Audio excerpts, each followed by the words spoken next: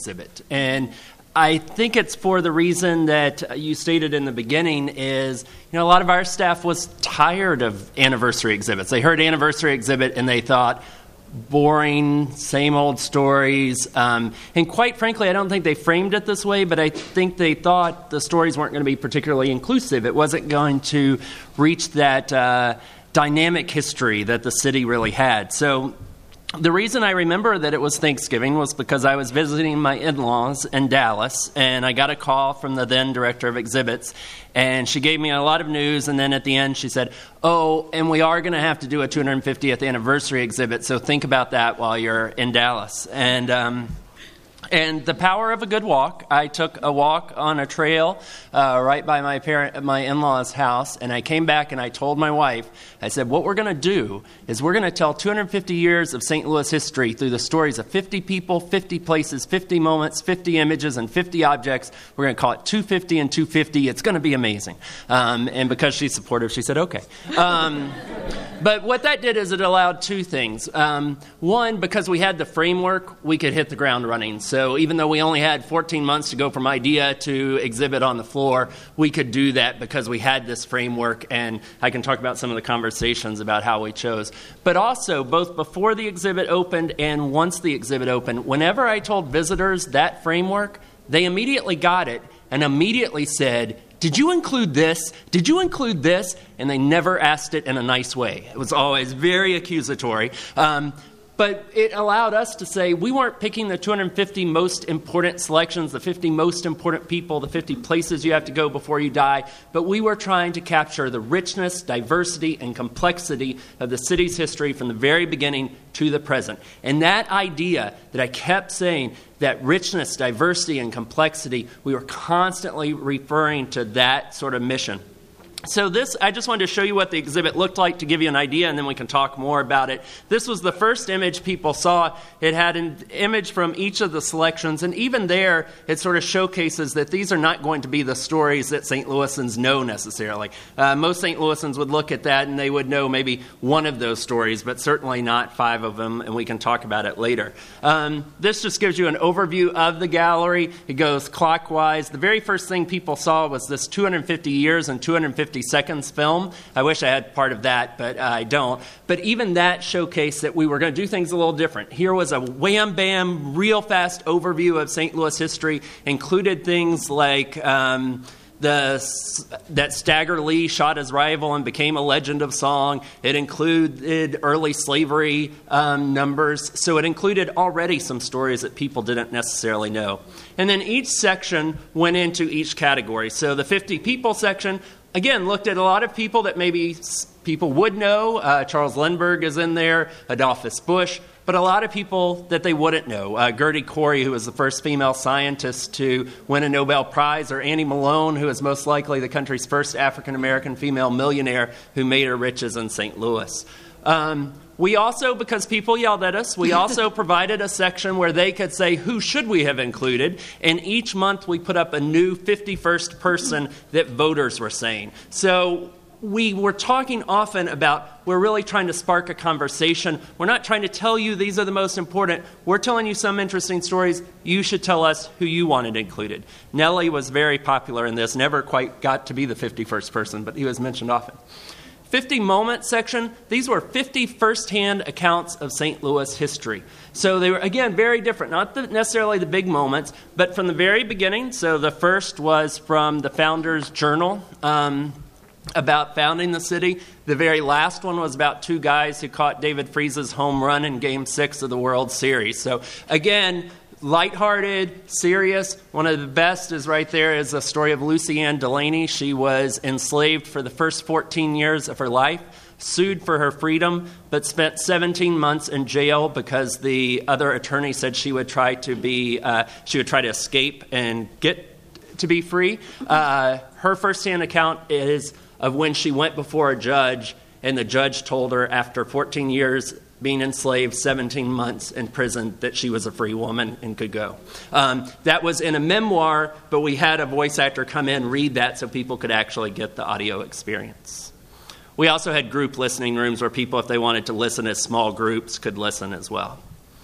50 images. This, again, not the 50 most important images. This became an image theater from the very first images of St. Louis to, this is actually friends of mine, but this is the Nimagadas, great family, experiencing first night, the New Year's Eve celebration, right before the anniversary of the year.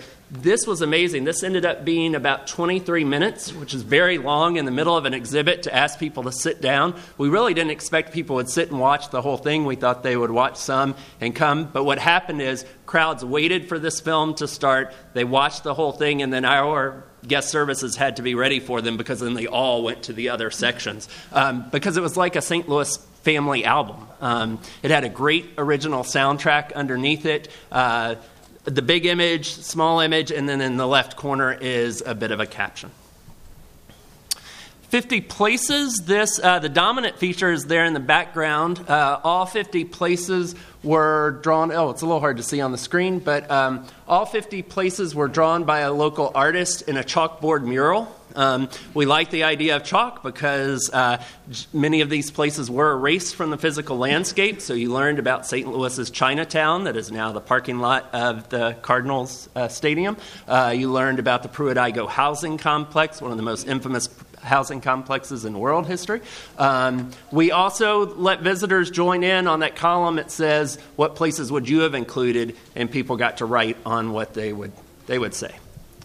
The way there's a better shot. It was really beautiful. People were really mad that we were going to get rid of it afterwards. But and then what happened is you could go to these kiosks, pick a place that you were interested in, and then learn more about it, and with more photos and maps. 50 objects is pretty straightforward. It's 50 objects that speak to St. Louis history. Again, there it was nice that I could say, if you look in the top left corner, that's an Osage ceremonial lance even before the city was founded. But there were also things like a Build-A-Bear, a Monopoly game that had the arch as one of the pieces, a wide variety of objects from, quote, very important, to maybe some that you wouldn't expect.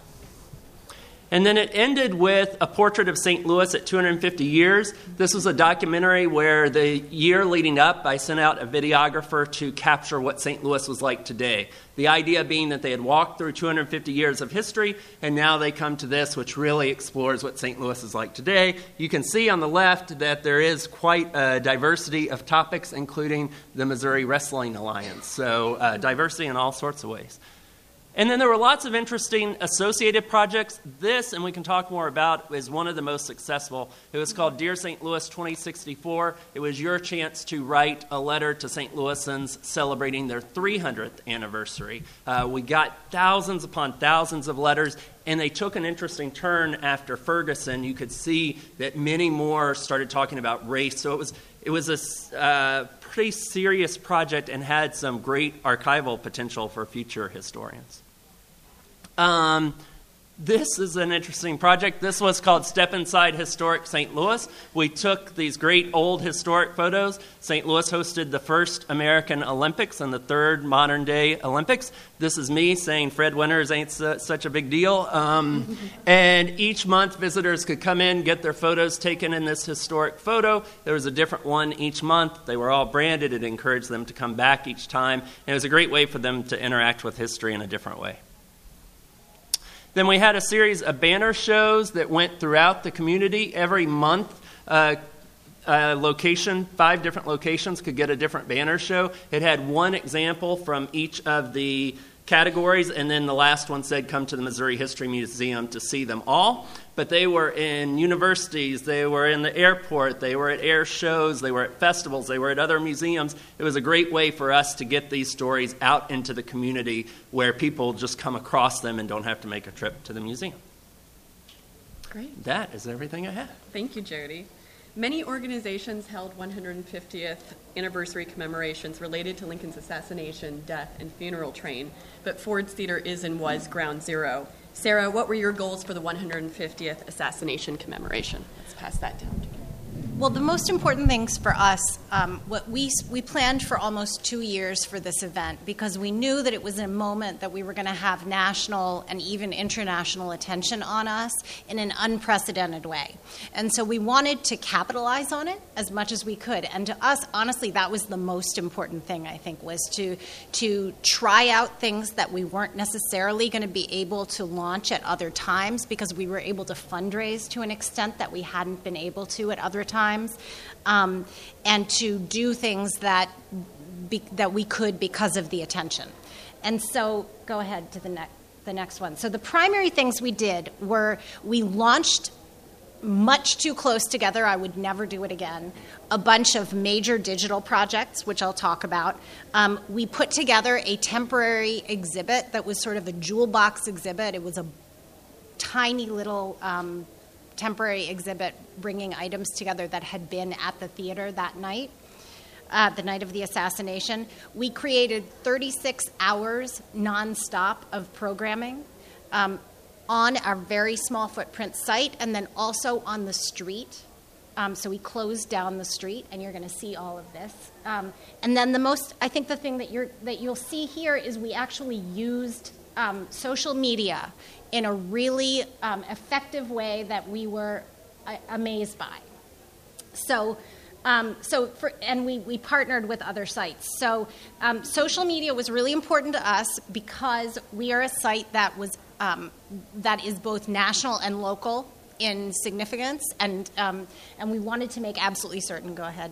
That we had that we were able to accommodate people who couldn't be there. We also have only 550 seats in our theater. So in fact, we partnered with the National Portrait Gallery, which is right around the corner from Ford's Theater, and people who could not get tickets to the performance. There was sort of a memorial performance the night of the 150th in the theater. We live streamed the event into the National Portrait Gallery courtyard that night. And what was amazing about it, which was really exciting, was we were able to get permission before that to screen Lincoln for free. And so that then became a draw in and of itself. And you can go on to the next. So this was what it was like outside of the theater that evening.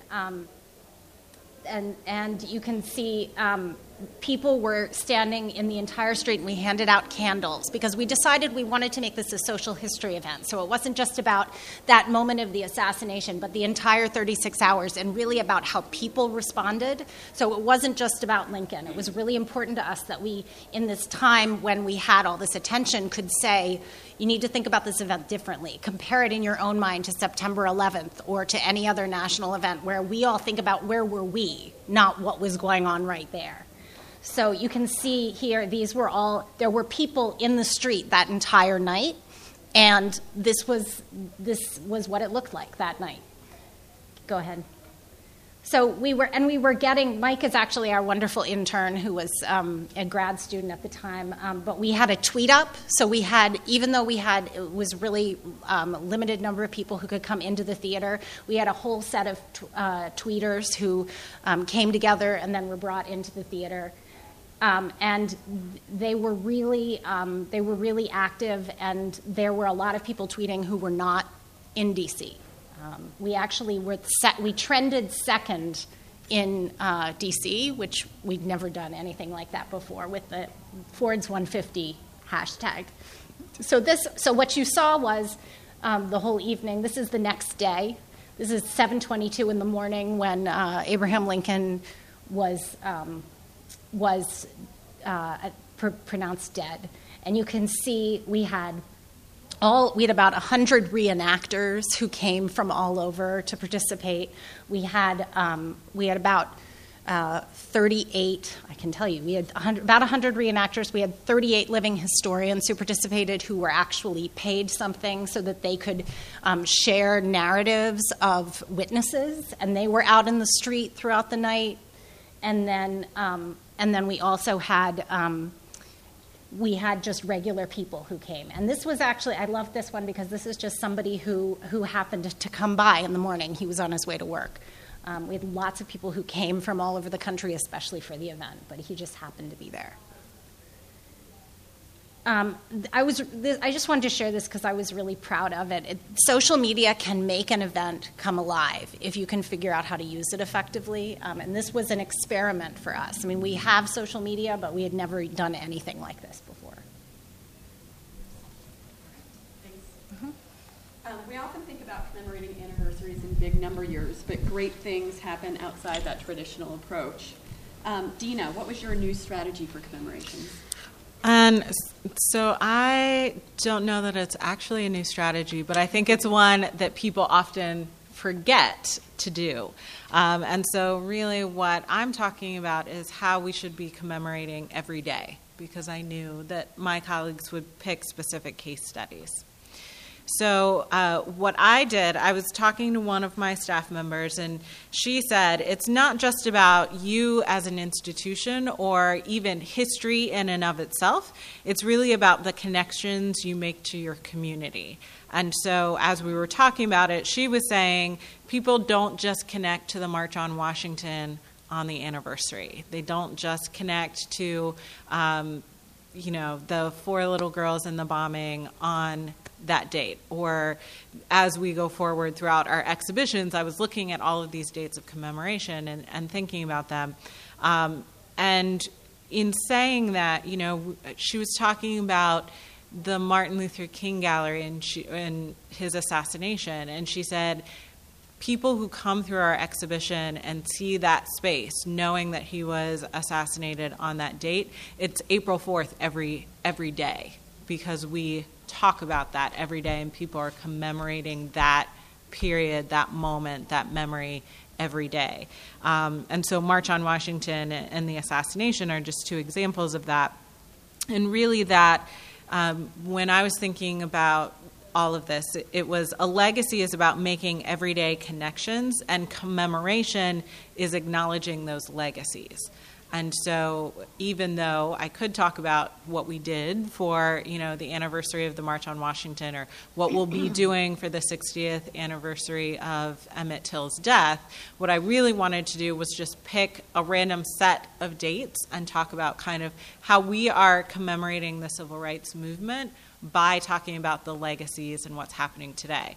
And so I chose basically the month of June. So it was the first anniversary. So I'm at the National Center for Civil and Human Rights. So we just had our first anniversary on June 23rd.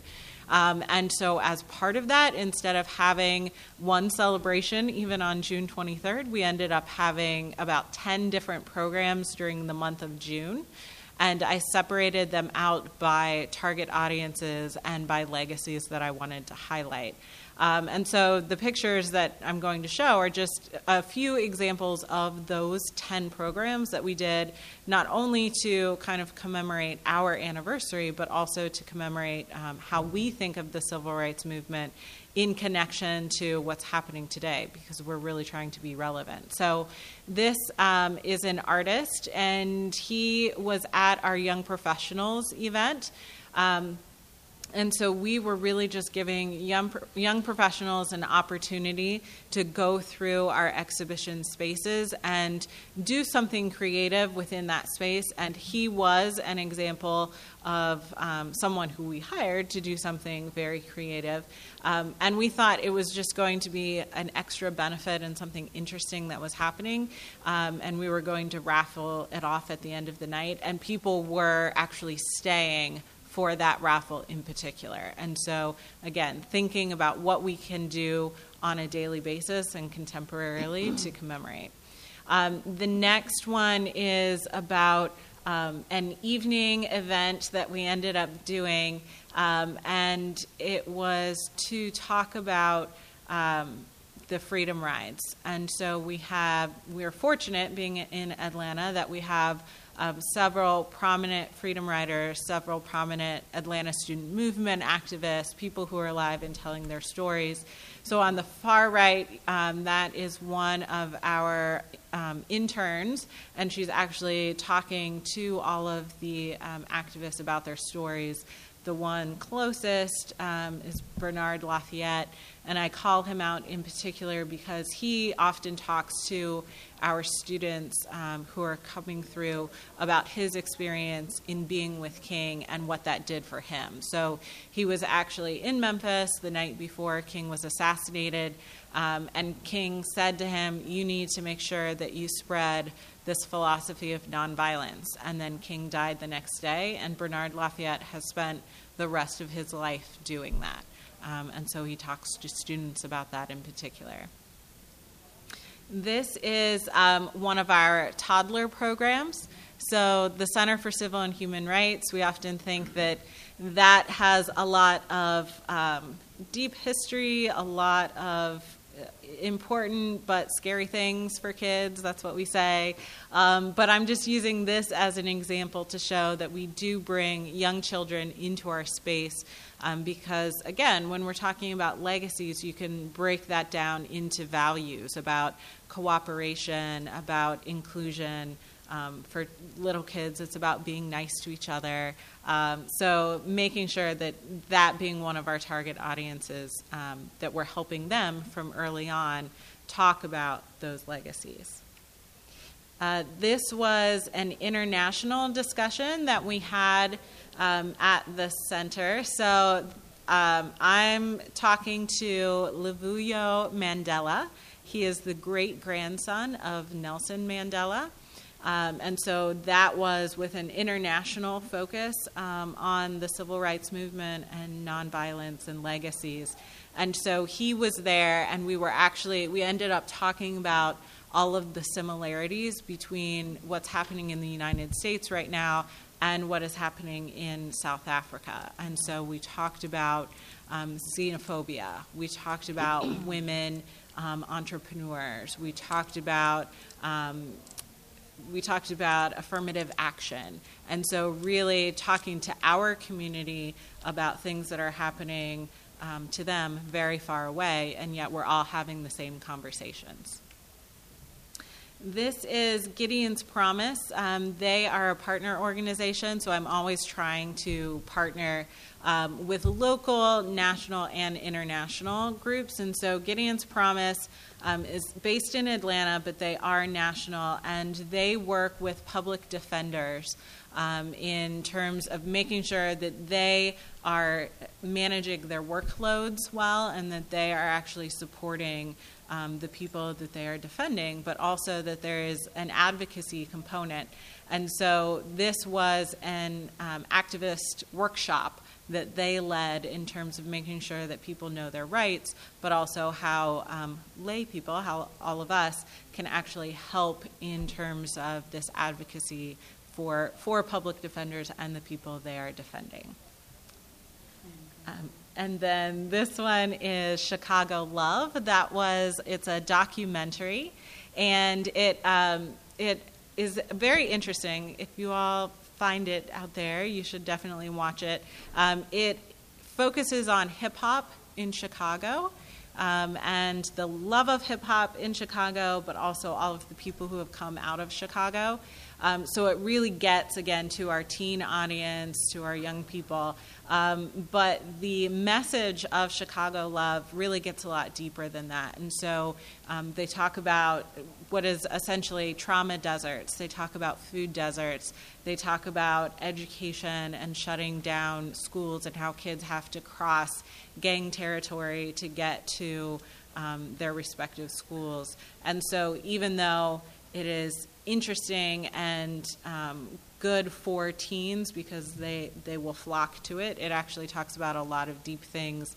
And then we're using that to create a teen activist group to talk about what's happening in Atlanta. So Atlanta Love. This is, does anybody know of the Monarchs? Have you guys heard? Yes. So the girl on the left was actually you guys probably, some of you know, that on the cover of the magazine, and they were talking about her being really young. And but anyway, the interesting thing that I really want to put forward is that her team, the Monarchs, came and they were doing a civil rights tour. And so they specifically stopped in Atlanta at our site. And what they were doing over the summer I don't remember if I have pictures of it or not, but they were going in a retrofitted bus from 1950s, 1960s. They were coming through to all of these different stops. They were going in their uniforms through all of these civil rights sites.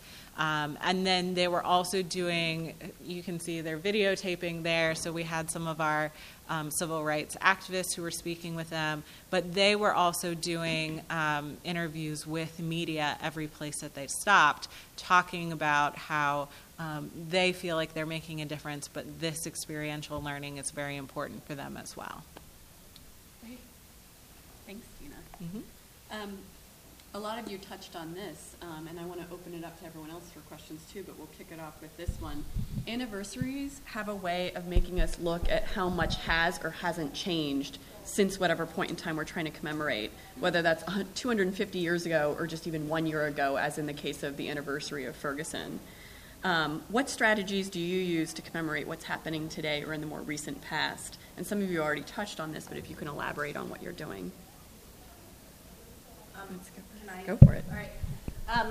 This is something that we did some of with the 150th.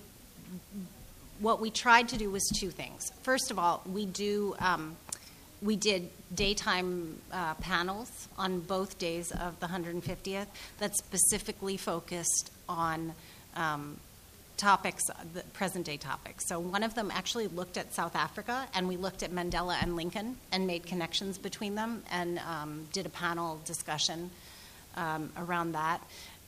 The other thing that we've done is that we've actually used art, because we're working theater, specifically to make links between Abraham Lincoln's legacy and what happened with his assassination and afterwards to the present day. So we'll often do pieces of art, and we did that this past year. So those are two of the things that we did that were specifically associated with the commemoration. One of the things we struggle with at Ford's, really briefly, is that often we want to do things, and I don't know if a lot of other people deal with this. I feel like we're sort of the opposite of other people in this, unfortunately, for us. We want to do things that are more about legacy or relevance, and people come to Ford's once, and they're like, no, tell us the story of the assassination, or we'll hate you forever. They're very, very committed to hearing that one story, and so we have to sort of find ways to do other things kind of around that, because otherwise people get really upset. I think ours is kind of interesting to that as well. So, National Center for Civil and Human Rights, our mission is very contemporary. So we empower people to take the protection of everyone's human rights personally. So very much a social change mission, not about collecting, preserving, disseminating. But then we also have we've got a lot of constituents, but two very different groups, being people who are interested in civil rights and people who are interested in human rights. And so balancing those two on a national scale is something that we're still figuring out. But that's one of the reasons that I was talking about commemoration in the everyday and commemoration at kind of random times, because we certainly have people who are saying, you have to make sure that you commemorate the Civil Rights Act and the Voting Rights Act and the March on Washington and Emmett Till and. But then we also have people who are saying you need to make sure that you are commemorating the Universal Declaration of Human Rights, which is on December 10th, and the International Day of Nonviolence, and the International Day of the Girl, and the International Day of the Woman, and et cetera, et cetera, et cetera, in addition to Hispanic Heritage Month, Black History Month, Women's History Month. And so for me, I think because of our mission, that's why we focus on legacy so much.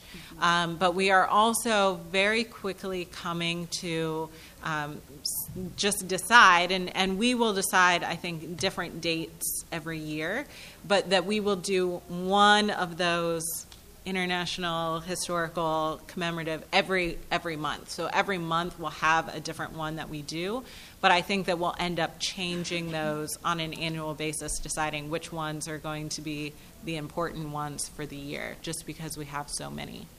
Can I just? I just want to add that one of the things that was mentioned up here, and I forgot about, that was really important. It seemed to our audience, people commented it on social media a lot, was that when we commemorated Lincoln's assassination, we didn't only talk about him in the best possible light. We were we mentioned things that he did that were upsetting to people, that people were critical of him for, and there was a lot of positive response to that, which we were really happy about because we were anxious about doing it. So I just wanted to add that because it's an important element of that complexity. Yeah. And I would say in the 250 exhibit, we brought it up to the present in that there were people who were alive, places you still pass by every day.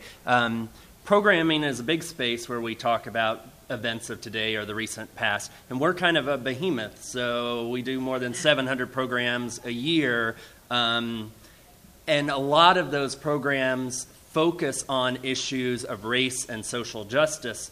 So one great thing about that is when something like Ferguson happens, our audiences are primed to have those discussions at the History Museum. So it doesn't look like, oh, now they're interested in these issues. We've been interested in those issues for years, been having those discussions. So many of the community discussions around Ferguson were had at our museum. Our teen theater program put together #Ferguson play. We're doing a collecting initiative. You can learn a lot about that tomorrow. There's a panel on our collecting initiative. On the exhibit side, it's a little harder because we plan so far ahead that you can't always respond. But then sometimes things happen. So we have been planning a civil rights history exhibit for several years that will now incorporate Ferguson and will add those issues, and that will be coming in 2017. We have started an LGBT collecting initiative a few years ago. We knew that there would be an exhibit at some point, and then when the Supreme Court decided to legalize gay marriage, we decided on the 5-year anniversary we'll roll out our exhibit. So sometimes we're looking for, I used to be a journalist, it was time hooks. So, we're looking for ways to connect those exhibits to current issues. But we do probably a lot more on the programming side than we do on the exhibit side. Questions from all of you? Or experiences you had in doing commemorations that you want to share?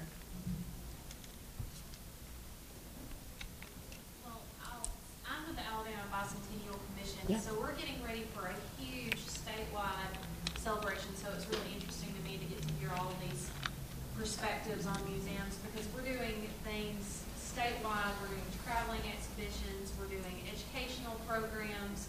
This is a huge initiative that the state of Alabama wants to give a lasting impact to the state and its people. But one of the things that we run into, of course, is the issue of race, because we've had a whole huge guffaw with the taking down of the Confederate flag in our capital. We have protests, but we also have a huge history of civil rights. I live in Montgomery and was able to go to the march as it finished from Selma to Montgomery and all these great things. So how did you address some of those black and white issues with your programs and your museums?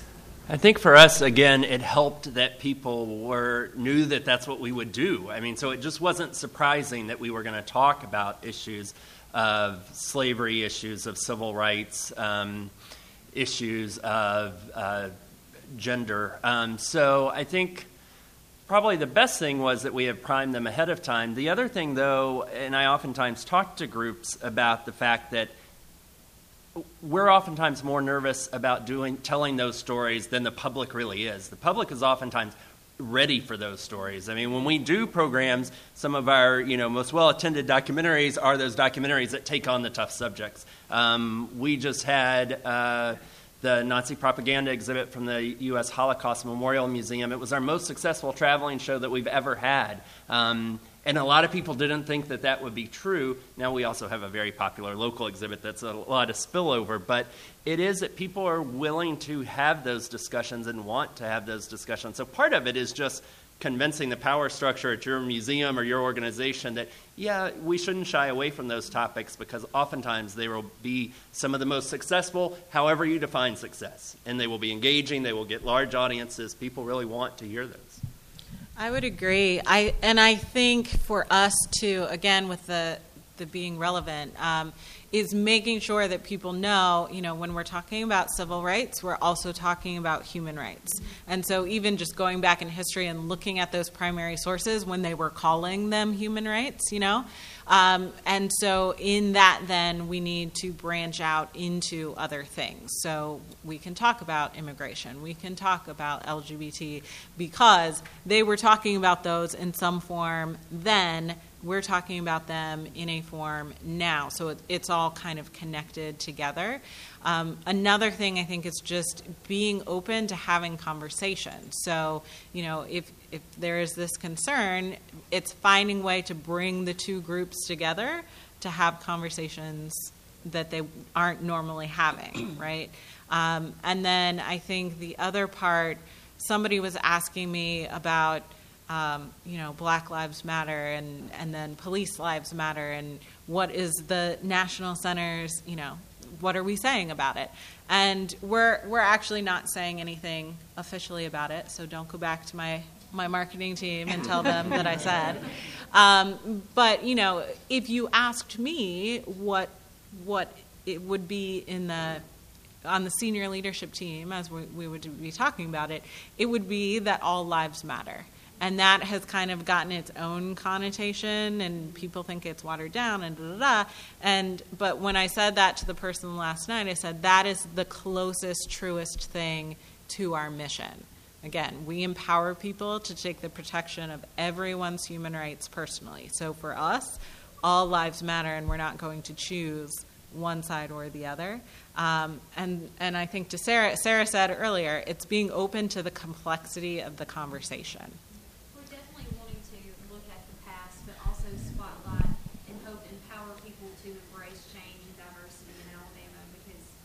Kind of don't get that, but we're definitely wanting to help people see that change is coming, and we're going to be part of that mission and message. One of the things that our site commemorates always, every day, we commemorate one of the great national tragedies in our country's history, right? So, and because it's far enough in the past, we may not feel as emotionally connected to it as we might to something that's happened more recently, but, we still have to confront the fact that there were reasons why this horrible thing happened. It's very complex, but it wasn't just because there was this crazy Confederate man.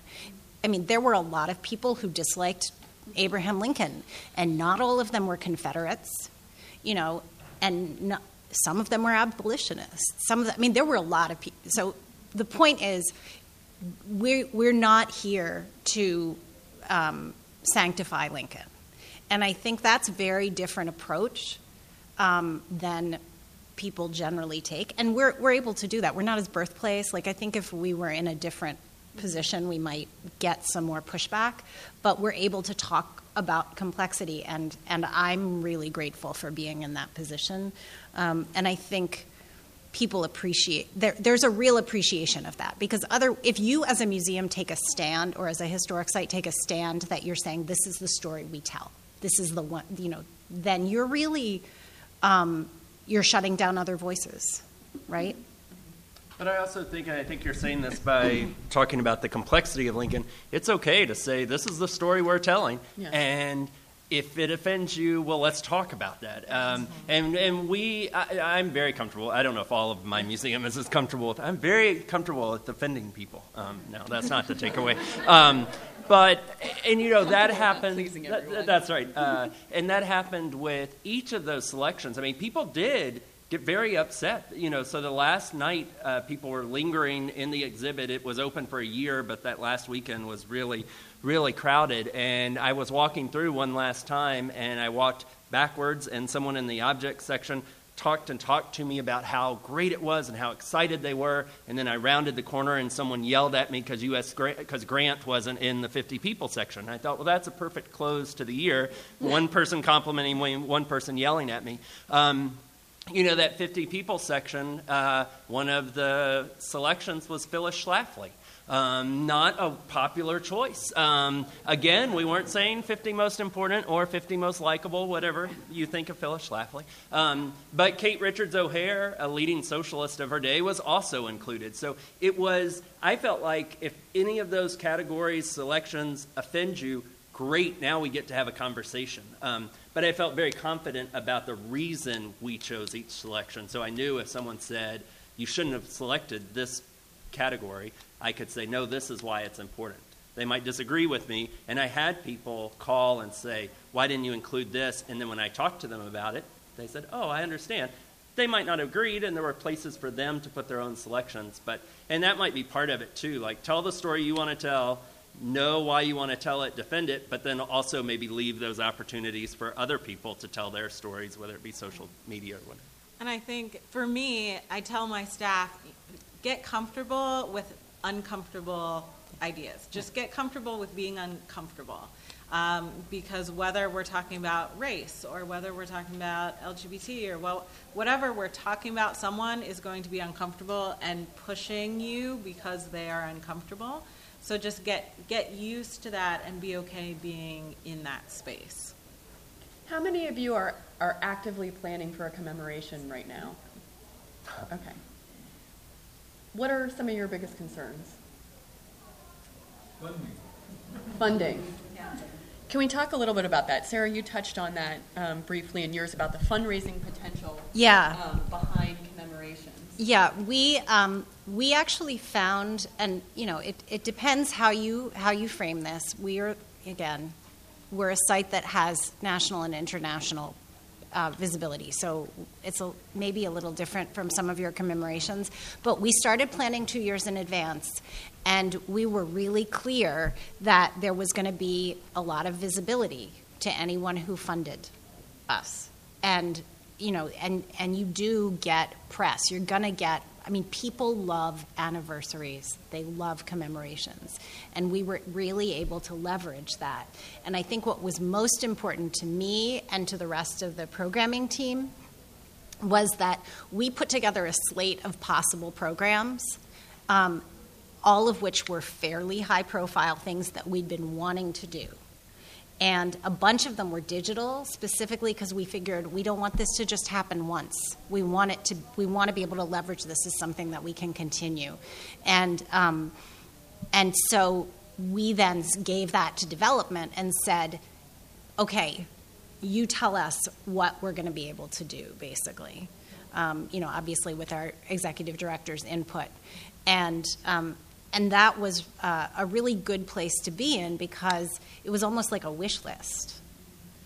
But from a funding perspective, I can share with you all what this is a document that I have some issues with because I hate the fact that we're looking at impact purely by the numbers. But I think probably we don't need all of these. But this was something that our marketing department created after the fact to give a sense of what the reach had been of our event, of all of the events and programs that we did. And then in addition to that, but in advance of that, we were able to say these partnerships that we're creating, whatever it is, people could see that there was potential. And that really helped us. And we were able to go to some new donors. It wasn't all previous donors, but we were able to get some people to step up who give us money on a regular basis also. And I do think that's the biggest benefit. You are going to have a big impact out in the community, and people are going to be interested in coming to whatever you're putting together. So that really is a positive sell to donors. And it does, for many donors, come down to numbers. So our exhibit, the 250 exhibit, was our most visited exhibit since 1927. More than 306,000 people came to see it in that year. It was hugely successful. And as you saw, some of the takeaways had the donors' logos and things on it. So, that was our biggest selling tool, is that the whole city is going to be focused on this 250th anniversary. The History Museum is kind of becoming the place to go commemorate that anniversary. Don't you want to be part of that? And that was a pretty appealing message to donors. Well, and funders. just, can you show the very first slide from the very first Ford slide again? Yeah, I think you can actually see it on the handout as well. But we took our regular logo and made a Ford's 150 logo, which we then used on everything. And I think that little bit of branding assistance really helped. You can see it even on our logo, on our Twitter feed there. Have you all seen lasting impact on positive impact on fundraising? Definitely. Yep. Some other concerns that you have about upcoming commemorations you're planning,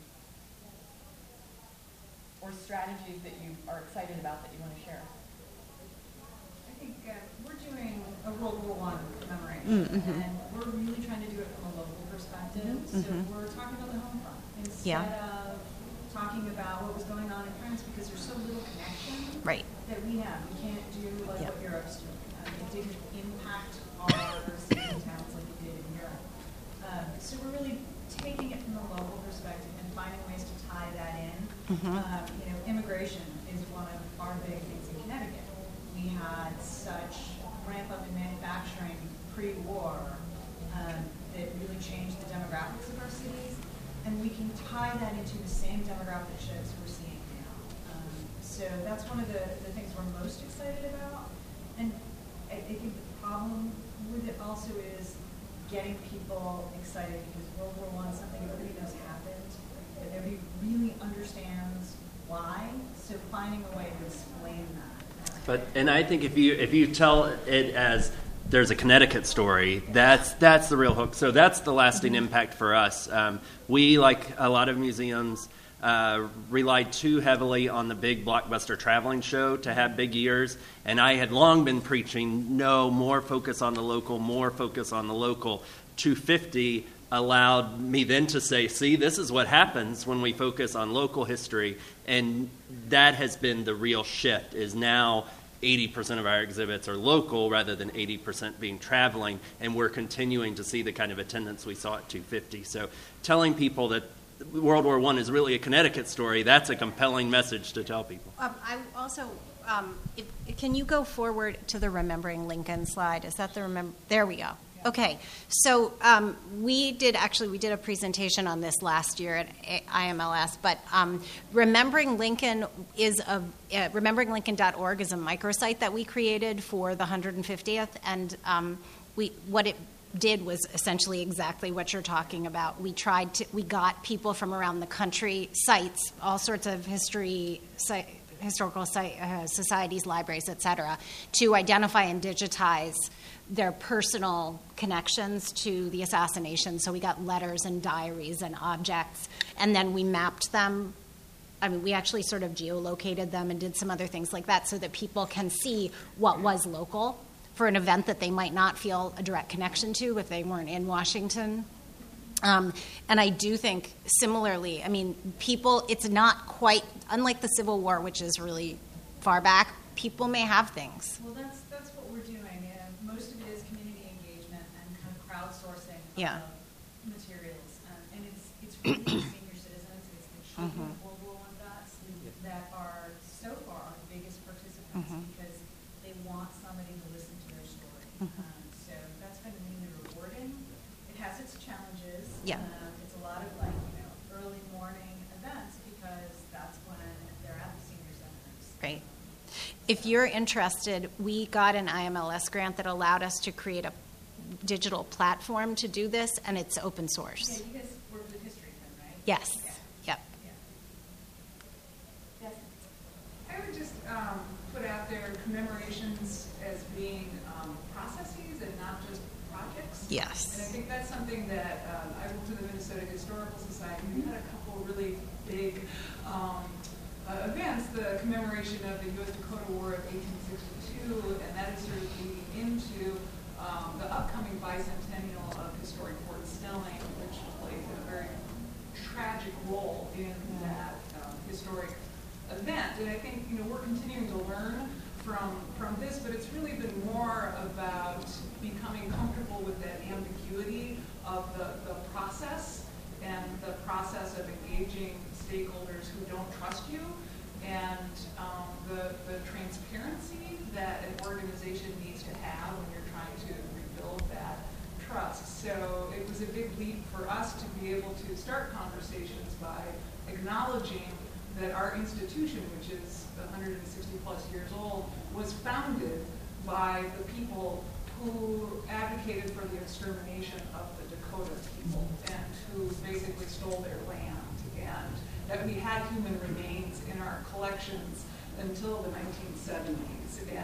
And so that kind of putting your whole self out there in the process is really painful and hard, but I think it has started to transform our organization and transform our relationship with a number of communities who did not trust us for a long time. And the balance with that, too, is with the multiple stories, because you also have stakeholders who want a different story told. And again, that's part of that process. So I don't know what you guys want to speak about. I think what you're saying is not what it captures, because you had this one particularly difficult thing that you needed to do, or you knew you sort of wanted to do. For us, it was telling stories other than telling Lincoln's story and of this tragic event. And I think maybe the key is, what are the opportunities that you can take when this event is happening, that you can sort of use the commemoration, this anniversary, as a moment to take an opportunity and build on it. Well, this relates to what you're saying. How can you relate this to today? And a lot of people revered Lincoln. We have Lincoln's birthday as a holiday. Mm-hmm. I read a long time ago that African Americans used to have a picture of Lincoln and a picture of George Washington. But he was very hated, and someone shot him to death. Mm-hmm. Do you have any perspective on President Obama and how much people hate him and want to shoot him as well? Because I read that he has more death threats than any other president in history. Yeah. And I've personally heard people say terrible things, Yeah. So this, to me, is how you could join your perspective on Lincoln's death with the death threats on President Obama. When we get to interpret live, which we don't always, because we're a very, very small footprint site with 650,000 visitors a year, so we don't get to do live interpretation with everyone. We bring up, these are exactly the kinds of issues that people start to make connections in their own heads. We don't even have to do it because it's so obvious. It starts to be so obvious. One of the interesting things is, you can make the comparison of Obama to Lincoln. George W. Bush identified very closely with Lincoln because of his connection to, because of the choices that he had to make as an executive in relation to military in the face of a tragedy. And it's stuff that you wouldn't necessarily think of, but there are a lot of people who identify really strongly with him, and that if you start to look closely at Lincoln, you're like, oh, all these leadership things that different leaders who may not even be that much alike had decisions that they had to make are reflected in Lincoln. So yeah, I absolutely agree with you. I think that kind of thing. Lincoln was shot at twice before he was killed. Well, I was just going to say, I think to that as well. For me, it's not so much telling. We have this whole self-discovery thing we've been talking about within our exhibition space.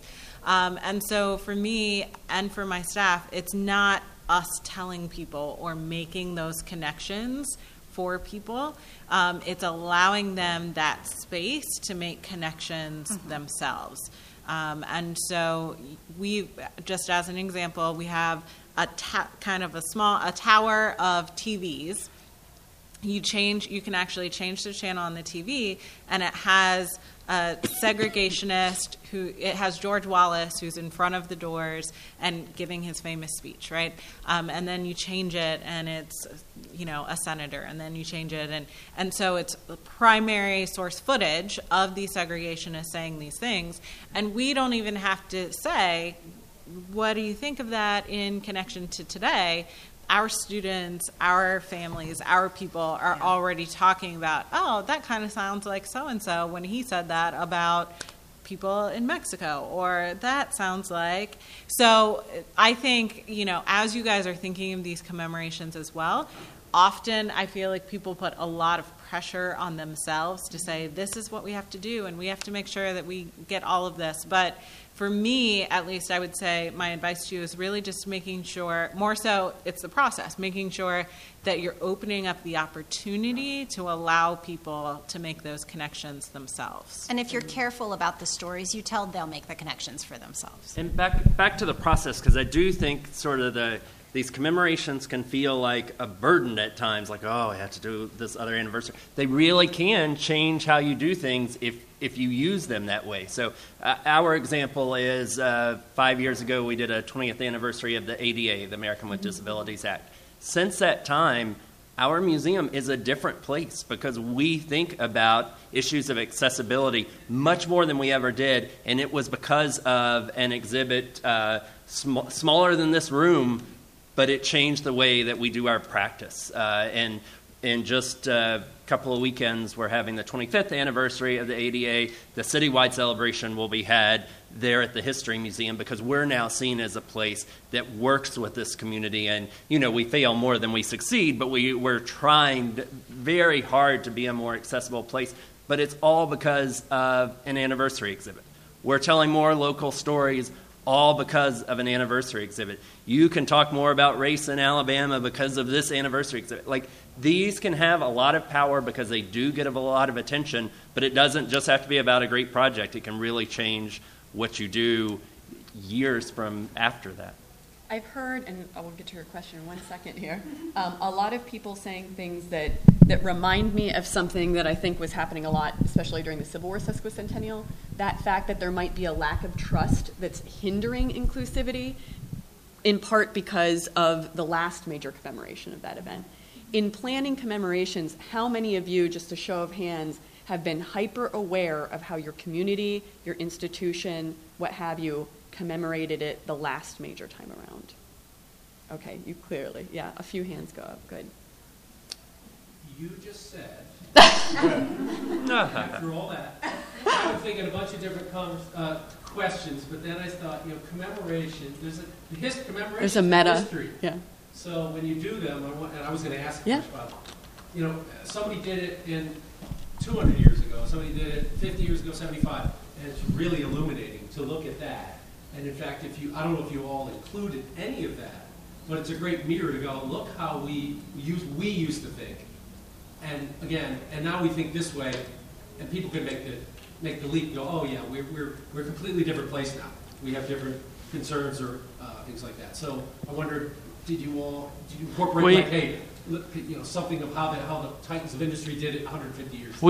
We looked a little bit at the 150th because that was the last big commemoration, but that was a relatively small amount. What I was even more excited though was the chance for people celebrating the 300th anniversary to be able to do that because we consciously filled the archives with real data and real assets that they could use with those postcards because those postcards talked all about what St. Louis was like at this one moment in time, what the neighborhoods were like, what were the major issues that people were experiencing. So while we maybe didn't look back as much as we could have, the people in the 300th anniversary, we've done half their job for them. So I'm hoping they give us credit. But I think that... and I'm We'll get got that. I'm certain they will, and a lot of people did that. They said, this is what I'm hoping will happen in 50 years.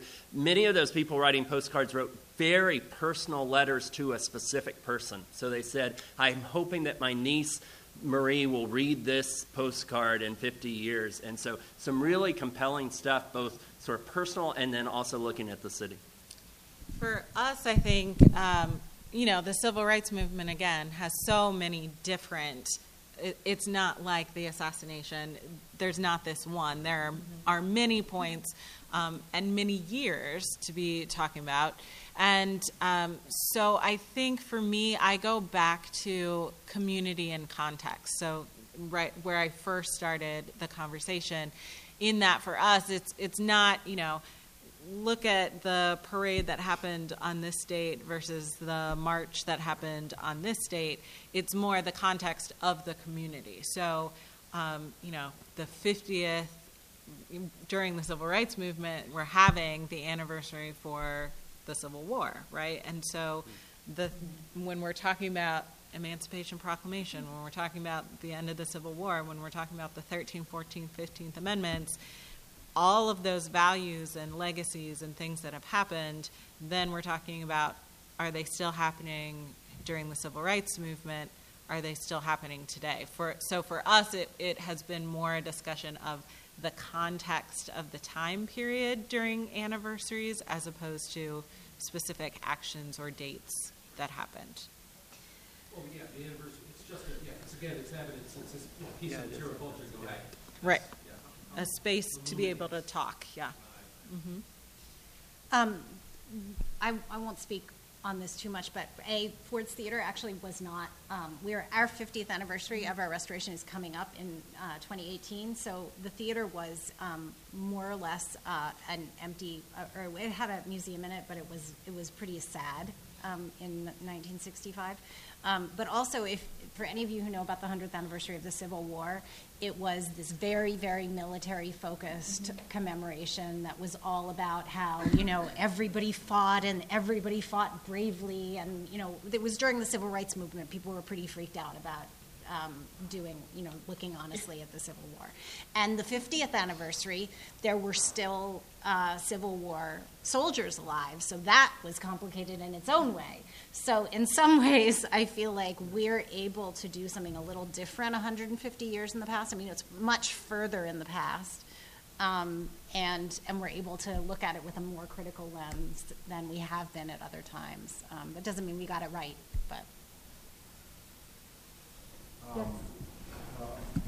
with the 1st Infantry Division Museum, and we've got this perfect storm of anniversaries coming up. Because we're hitting the anniversary of our division that coincides with World War I. So 17, 18, 19. We've got the 75th anniversary of World War II, which overlaps that. We are currently just started the 50th anniversary cycle of Vietnam, and in 3 years, we're going to be in the 25th anniversary cycle of Desert Storm.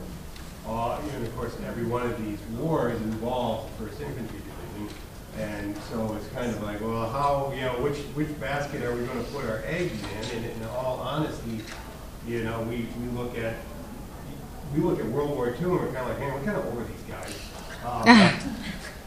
Don't take that the wrong way, but I mean, they've been hit on the 50th. I mean, the World War II guys have been hit on numerous cycles here. So it's not like we're going to ignore it. But the biggest one really should be World War I, but that carries the least amount of weight because there's nobody around, right? I mean, there's no veterans walking in it. And so really what we're going to end up doing, we have permanent exhibit galleries that address World War I and World War II. And so there will be some work within those spaces. But we just got funding to create a new permanent gallery that actually addresses the history from Vietnam on up to the present time.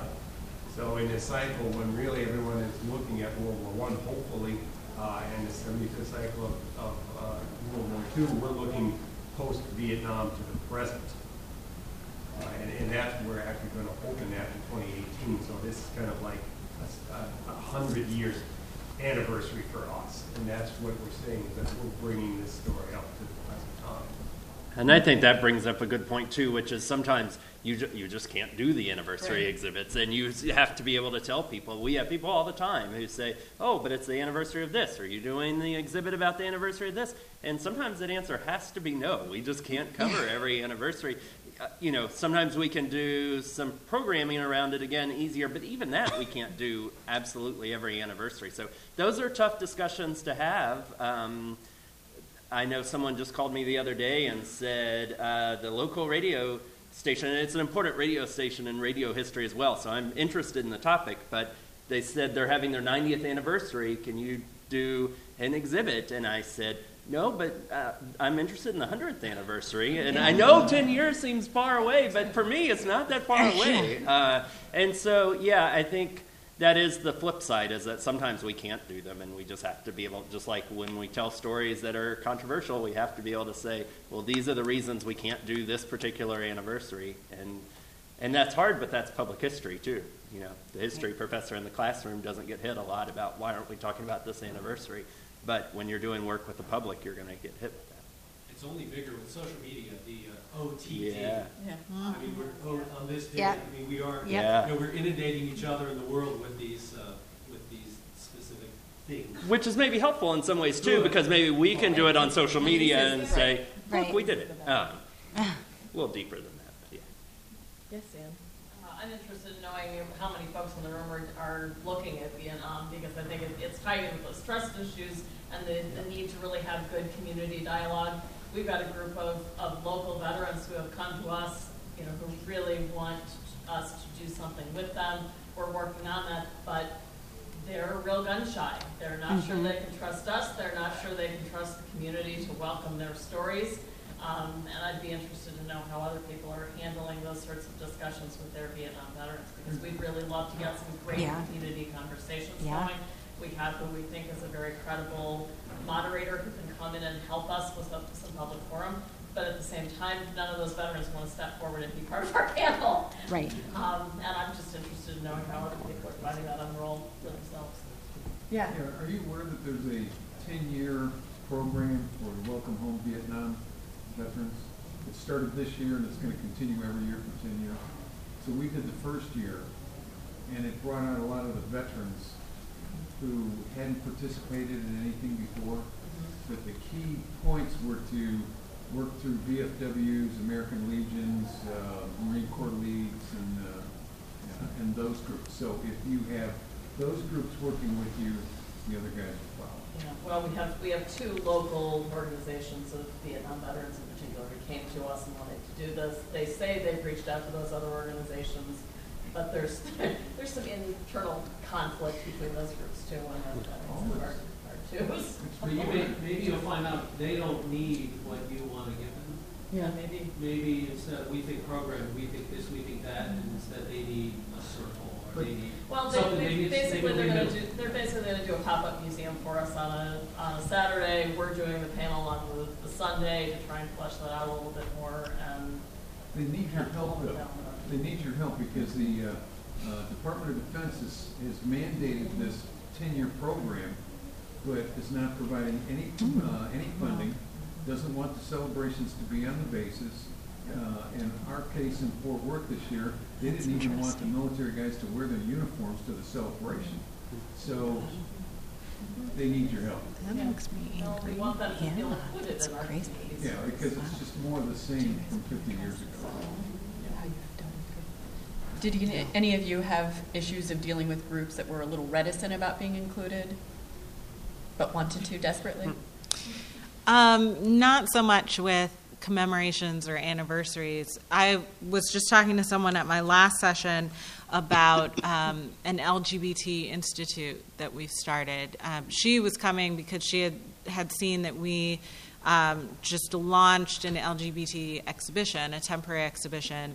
And so then I was also telling her that we have this new LGBT institute that we've launched. It's got 3 pillars, so it's programming, there's a symposium, and then there's a scholar in residence section. But I think that's the closest, perhaps, to what we're talking about, in that we have a lot of people who are intrigued by what we're doing, but are also waiting to see if we're telling enough of the story, if we're telling the story that they want us to tell. We did our temporary exhibition, and they said, oh, but that's not permanent. So there are always levels to the relationship. But for us, it's just been one about transparency.